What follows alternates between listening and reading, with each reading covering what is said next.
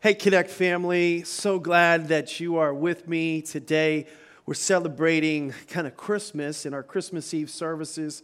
Whether you are here online for the first time, I just want to welcome you. If you're a part of our Connect family, whether that be extended or right up close, so glad you could be with us. I want to welcome all the city groups that are meeting today. Come on, give yourselves a big hand in all the city groups. Yeah, come on, it's so good to be together in person on this special occasion.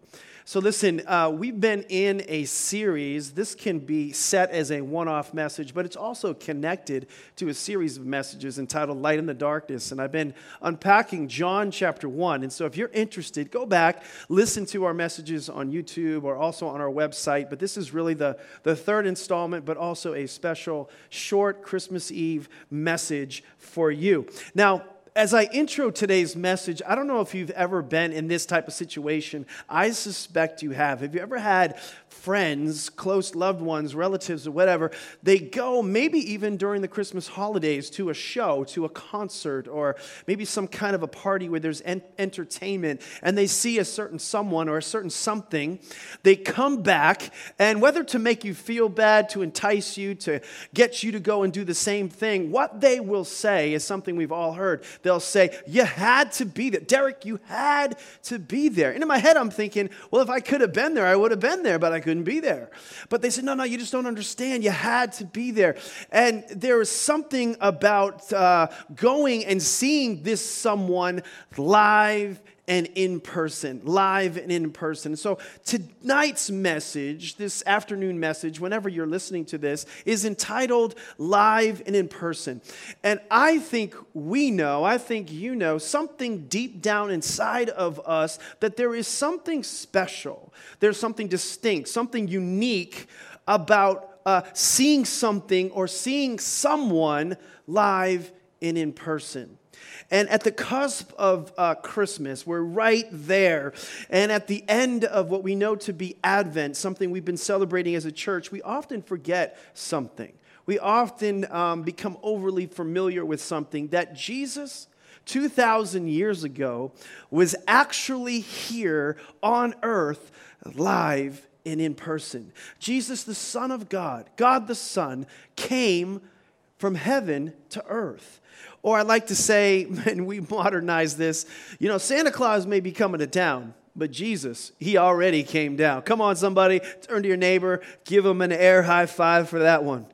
Now, in the continuation of this kind of study we've been doing from John chapter 1, join me as we continue in this. We've been talking about John 1:1, John 5 through 6. We talked about John 10, 11, and 12 last week. But today, we're talking about John chapter 1, verse 14, and this exegesis of this chapter. It says this, the Word became flesh and made his dwelling among us, and we have seen his glory, the glory of the one and only Son who came from the Father, full of grace and truth. I remember reading about this artist, this very famous artist named Banksy, Banksy, Banksy. For those of you who are unfamiliar with this particular artist, he is a world-renowned street artist, and he would set up him in kind of these hidden places, producing these incredible works of art, in a sense of vandalizing sometimes public property with his incredible artwork. And his works have become famous, so famous that people will pay millions and millions of dollars for Banksy's artwork. In fact, if it was on a building or if it was on a wall, or it was on, somewhere along the train tracks, so people would actually take the wall. They would take that art and they would rip it off. And so his works of art have been political in nature. They've dealt with social commentary, social justice issues. They've been featured on street walls and bridges, literally throughout the world. In 2011, he was nominated for an Academy Award.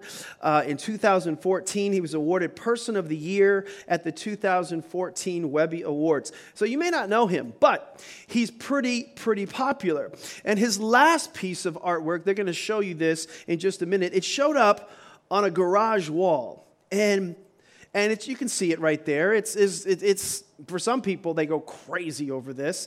But people were overwhelmed, not just by the artwork, but they were overwhelmed that Banksy had showed up there. And his most recent work here is called Season Greetings. And you see, this dumpster fire, this little boy lapping in the snowflakes from Christmas. And it supposedly has some special message to it, a particular message that he was trying to communicate. And it's deep and it's pithy. But what I found of particular interest was, especially in light of the Christmas holiday, was how fascinated, how humbled, how honored that the people were that Banksy himself in the flesh, live and in person, had come to their little town, had come to this street corner, had come to their bridge, and he had actually been there. And when I thought about the joy that the people had about this famous person that had been present, this artist that had come near them and to them, it made me think about Christmas. It made me think about where we are today. It's similar to Christmas, but it's distinct and different in this respect. See, Banksy, this artist, comes to a city, comes to a location, and others around the world that he had been to, and he will remain anonymous. He will remain hidden. He will remain covert. But Christmas reminds us, it reminds me that God comes into the world for the sake of revealing himself to us. Can I have an amen in the chat? Can I have an amen in all the city groups? See, think about this. In some ways, up to this point in history, Christ's true, complete, entire identity had been hidden in a measure. No one really got a full look, got a full glimpse, full picture of who God truly was, what he was like, what he looked like, as it were. Christmas changes all of that because God came to be seen. God came in the flesh, live and in person. Now, when I think about Christmas and you think about Christmas, another description maybe underneath this is God chose to come close to us, to be near with us. In fact, we often sing the song and we refer to scriptures about God with us, Emmanuel. And he came so close, John 1:14 says, that the Word became flesh and dwelt among us. And so when we typically think about the Christmas story, the way we unpack it, the way it unfolds for us, we typically begin with the Christmas story in the context of time. The linear, let's say, formations of the Christmas story might start back in Israel, and then it goes through certain key figures, Simeon, and it might get maybe John the Baptist is in there a little bit, and then Joseph and the angels and the shepherds and the wise men, and that's how it is typically told. In fact, that's how the book of Matthew and the book of Luke, the most common views of the Christmas story. But John is also a gospel. Matthew, Mark, Luke, John is one of the gospels. And John begins the story of Christmas not to tell of it through how Jesus' human life began.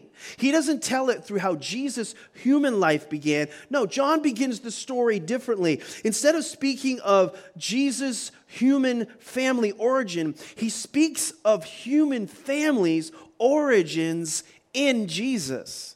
He flips it. He turns the whole thing upside down. And he lets everyone know from the beginning that Jesus was more than a man, that Jesus was more than a carpenter or a carpenter's son. He was more than just a son, a rabbi, a teacher, a healer. This human being that came from heaven to earth is none other than the Son of God, God of God, and light of light. It's an amazing, amazing difference and distinction in the Christmas story. John 1:1 says it like this: in the beginning was the Word, and the Word was with God. And check this out, and the Word was God. That's where we'll focus today. John offers at the very beginning this very majestic, eternal language. He offers a different approach. It's more cosmological, metaphysical, supernatural to speak about this coming of God from heaven to earth. And in John chapter 1, verse 4 and 5, it says, in him was life. in Christ. And that life was the light of all mankind. That light shines in the darkness, and the darkness has not overcome it. No matter how dark it is in your life today, you need to know something, that the light continues to shine. Even when darkness continues to come, the light continues to shine as well, and the light will always overcome the darkness. And so he talks about the Word becoming light and how that darkness cannot overcome it. And then in verse 14, he says something that staggers the human mind. This light, this Word that was light, now becomes flesh. Word becomes light, the light becomes flesh. And so what I want to do for our time of reflection and even readiness for Christmas itself is break down this verse in kind of three ways. And I want you to see, in a sense, three gifts from God at Christmas through John chapter 1, verse 14. It says this, it says, the Word becomes flesh and the Word dwelt among us. So we have the Word, we have becomes flesh, dwelling with us. Those are the three gifts. So first, the Word. What are we talking about when we talk about the Word? In the Greek language, the word there is determined or defined as logos. It means the written word of God. It's also where we get the word logic from. Jesus is the logic of God, the written word of God. But to make it more plain, to make it more pedestrian, to say Jesus is the Word is to say this. It's to say that Jesus is and has become the clearest revelation of who God really is. When the Word becomes God, and the God is the Word, it's basically saying that Jesus is that description of who, that clearest revelation of who God really is. Why?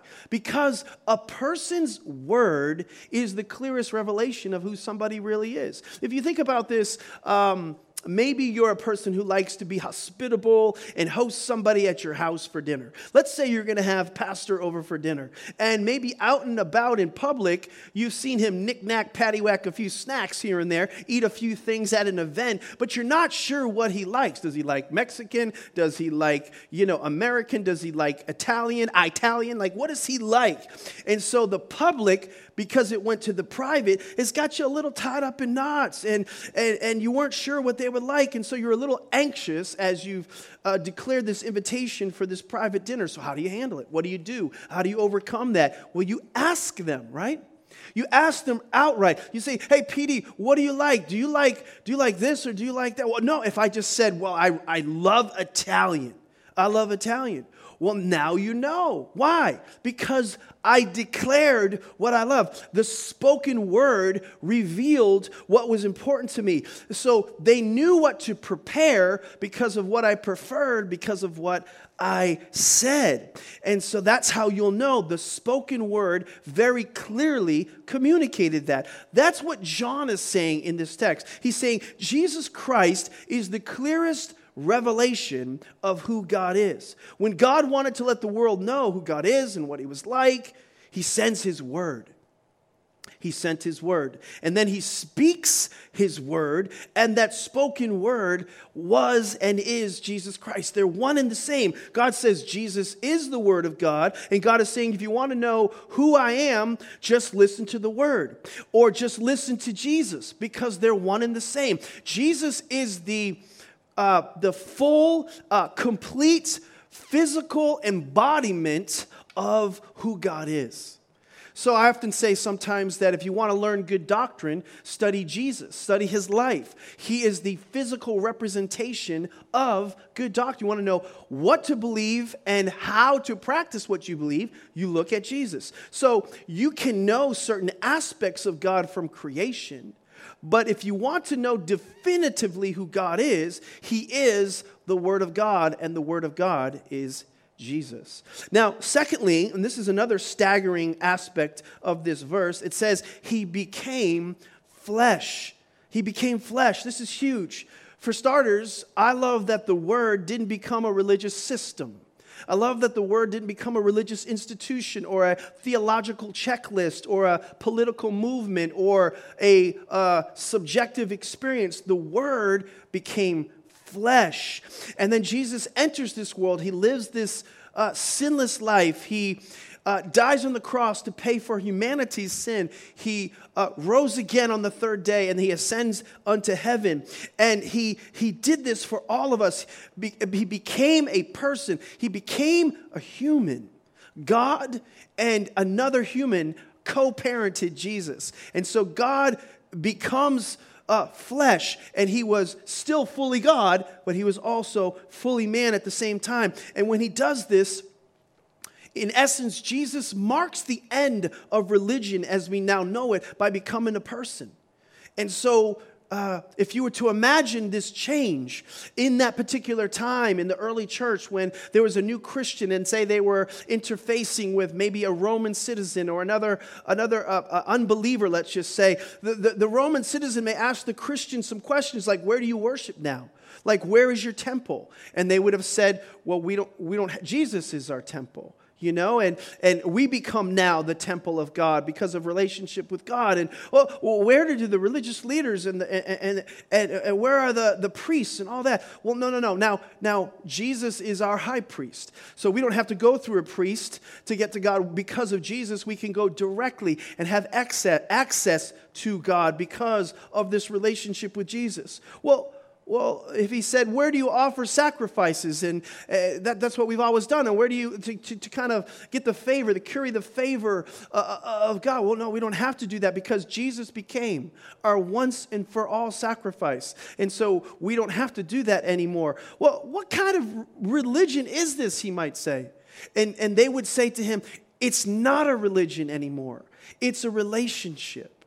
See, it's good news because we don't have to do it that way anymore. The word isn't, again, a theological checklist because you can't get everything, get everything right and still be lost.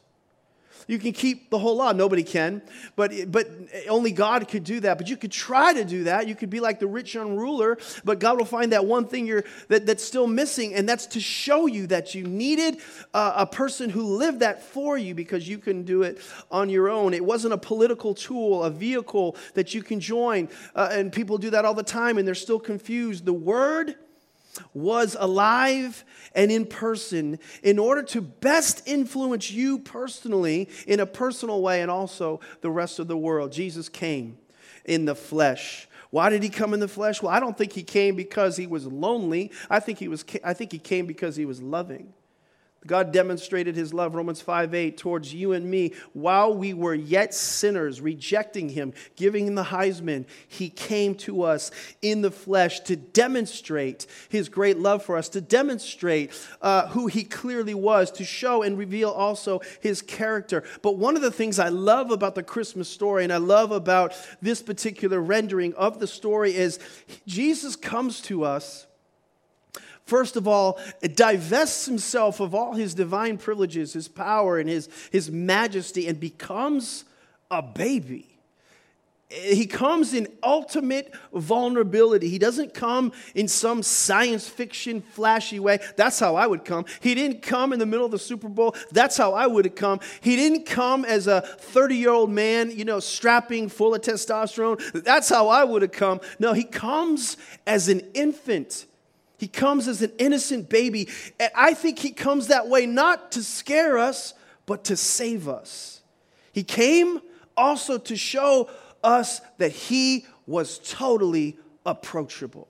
Because prior to that, he was just this mean God. He was like Zeus in some people's mind, just large and in charge and just maybe even angry and upset with us all the time. But no, God was trying to say in his vulnerability, in his packaging, that we could approach him. It's the great paradox of Christianity. There are so many that are there that the one who would come to defend the weak comes in total weakness. That the one who would cover the sins of humanity was ultimately on a cross uncovered and exposed before all of humanity. The one who cares for all in this moment on Christmas was in need of great care. The one who holds it all together is now a baby needing to be held tightly. Think about it. Jesus shows us what God looks like, what God is like. Jesus became a human. It's amazing. So not just in ultimate vulnerability, but also in total identification he comes. Because he stayed there as a human and he grew up there as a human. And so, therefore, if you've been rejected in your life, Jesus understands.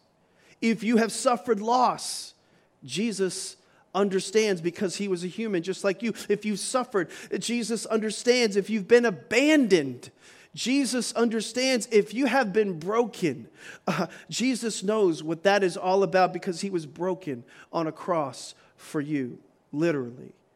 And as a result, the invitation of his life is really an invitation for you and I.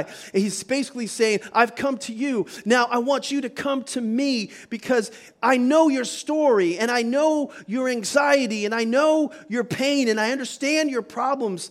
He was tested, the Bible says in Hebrews, at all points, just as we are. Yet he never crossed the line, failed, or had fallen. He had those experiences first, and he had those experiences firsthand. And he didn't just stay way up there. He came down here for a reason, and you're the reason. So come to him at Christmas time. Come near to him. The Word became flesh in ultimate vulnerability, but the Word became flesh in ultimate identification, so to connect with you so that you could in turn connect with him. And then lastly, even more amazing, he came to dwell among us. When John uses this word, it's no accident because there are many different words that he could have chose, but John recognizes that to be near someone is different and distinct from being or dwelling with someone. You can live on a city block near thousands of people and be near them, but never be with them. I was just in a resort with my wife celebrating our 29th year anniversary. Come on, somebody. And at our anniversary, we were with thousands of people, but we were not with them. We were near them, but we weren't with them. You can be in the same home, at the same location, come on somebody, and even in the same bed, and you can be miles apart. You can be near them, but you're not dwelling with them. That's why it's so important, and I encourage those of you who are listening online in this new year to get into a city group, get into community. It's more than live preaching and smoke machines and Starbucks in the lobby. It's about the people of God coming together. The Bible refers to it in the Greek as koinonia. It's when you participate and you celebrate and you fellowship with one another. God wants you to have one another with each other, to dwell with each other. In fact, in the Old Testament, the word is to tabernacle. God came to man then to tabernacle with man. And he came with us at Christmas to show us that he didn't want to just be near us. He wanted to come close to us. He didn't want to just hang around with us. He wanted to dwell with us. So God doesn't just live in your neighborhood. You know, he's just not your homie in your neighborhood. God wants to be close to you, intimate with you. He even wants to dwell inside of you. This is the fundamental difference between religion and Christianity. Religion says do all you can to get to God. Good works and good outweighing the bad. But the good news is there's nothing good enough for you to do that God hasn't done all of that for you to get to you already. You just have to accept that he's a good God and that he's already done that for you. God already did everything to get to you. Now you just have to accept his invitation. The good news is God has come to us. You know, in the 16th chapel, there's many beautiful things that are there, but there's this painting of God and Adam. You've seen it before. It's a famous picture. It'll probably come up on the screen, and there's this theological contrast in this picture where, in essence, God, I think, he's stretching out his hand towards Adam. God is making all the effort to get to Adam. And Adam is kind of like, just kind of laissez-faire, just kind of like waiting, just kind of chilling like a villain, just not really going out of his way. Not really, he's got a whatever kind of attitude. And this picture, I think, is not only an explanation, but a depiction of our lives. Because Christianity is not so much about our disciplined pursuit of God, but it is about his disciplined pursuit of us. He is reaching out to you now. Even through the word, he's reaching out to you right now. God wants to be with us. He's trying to teach us. This is us when we dwell together. It's more than a great show you watch on TV. It's what God has always wanted us to be, a family together. But when we're doing our own thing far from God, we assume sometimes that God doesn't want to be with us, that he if we had been doing everything right, then he would come to us. But no, even in our rebellion, even in our sinful state, even when we want to go about our own business, do our own thing, God still comes toward us. This philosopher said there's an infinite qualitative distinction between God and humanity, and yet in spite of that, God can't get enough of you. The summary is, the Word became flesh and dwelt among us.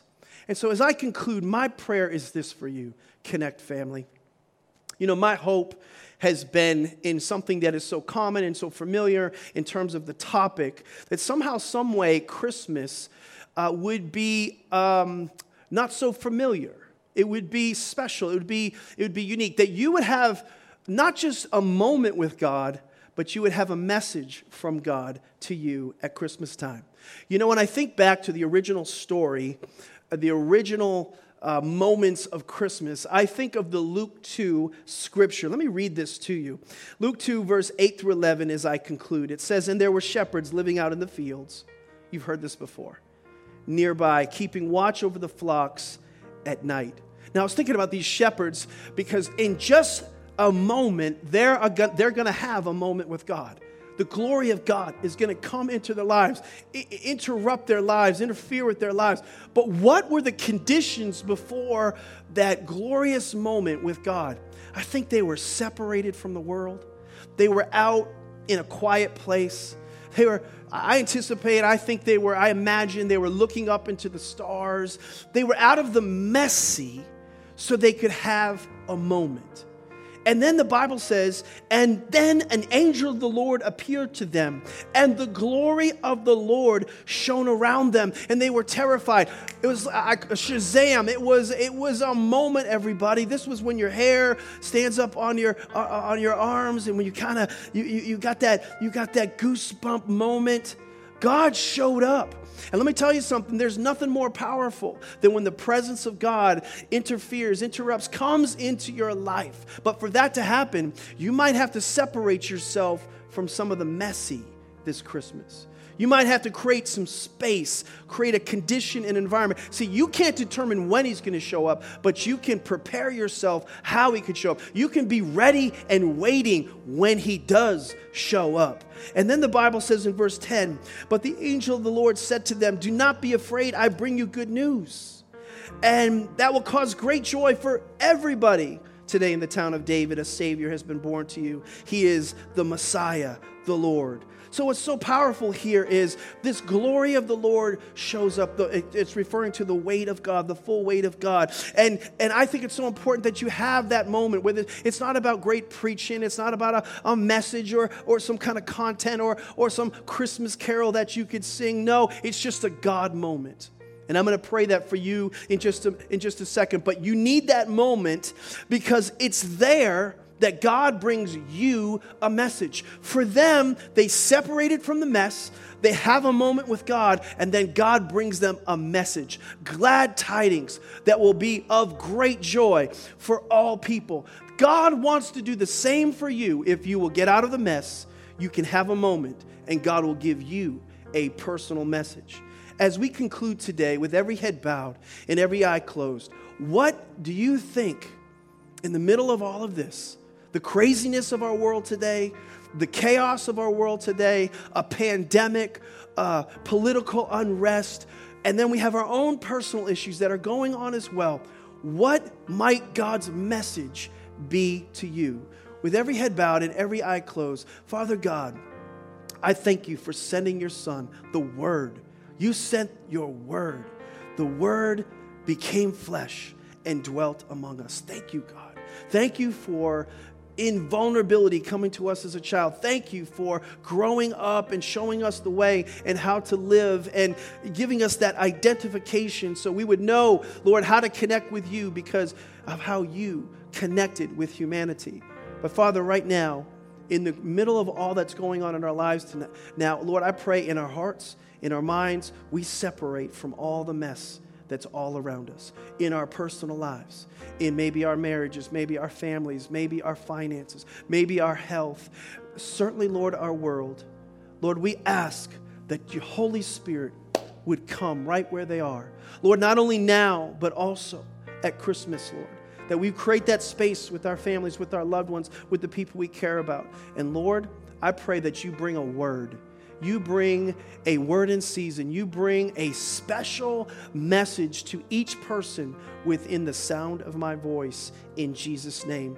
Now, I'm going to call the city group leaders at all the different locations to the front because they're going to be there for you, not only to help you and assist you in your spiritual journey, but also pray for you following the service. But if you're here at a city group or if you're online and you have never personally connected with God, you haven't allowed Him to dwell within you. See, God came so He could be in relationship with you. And if you've never established that relationship, He wants to do that. Would you invite Him into your life? Would you accept that His efforts were for you, were for all humanity, but for you today? If that's you today, I want you to pray this prayer with me.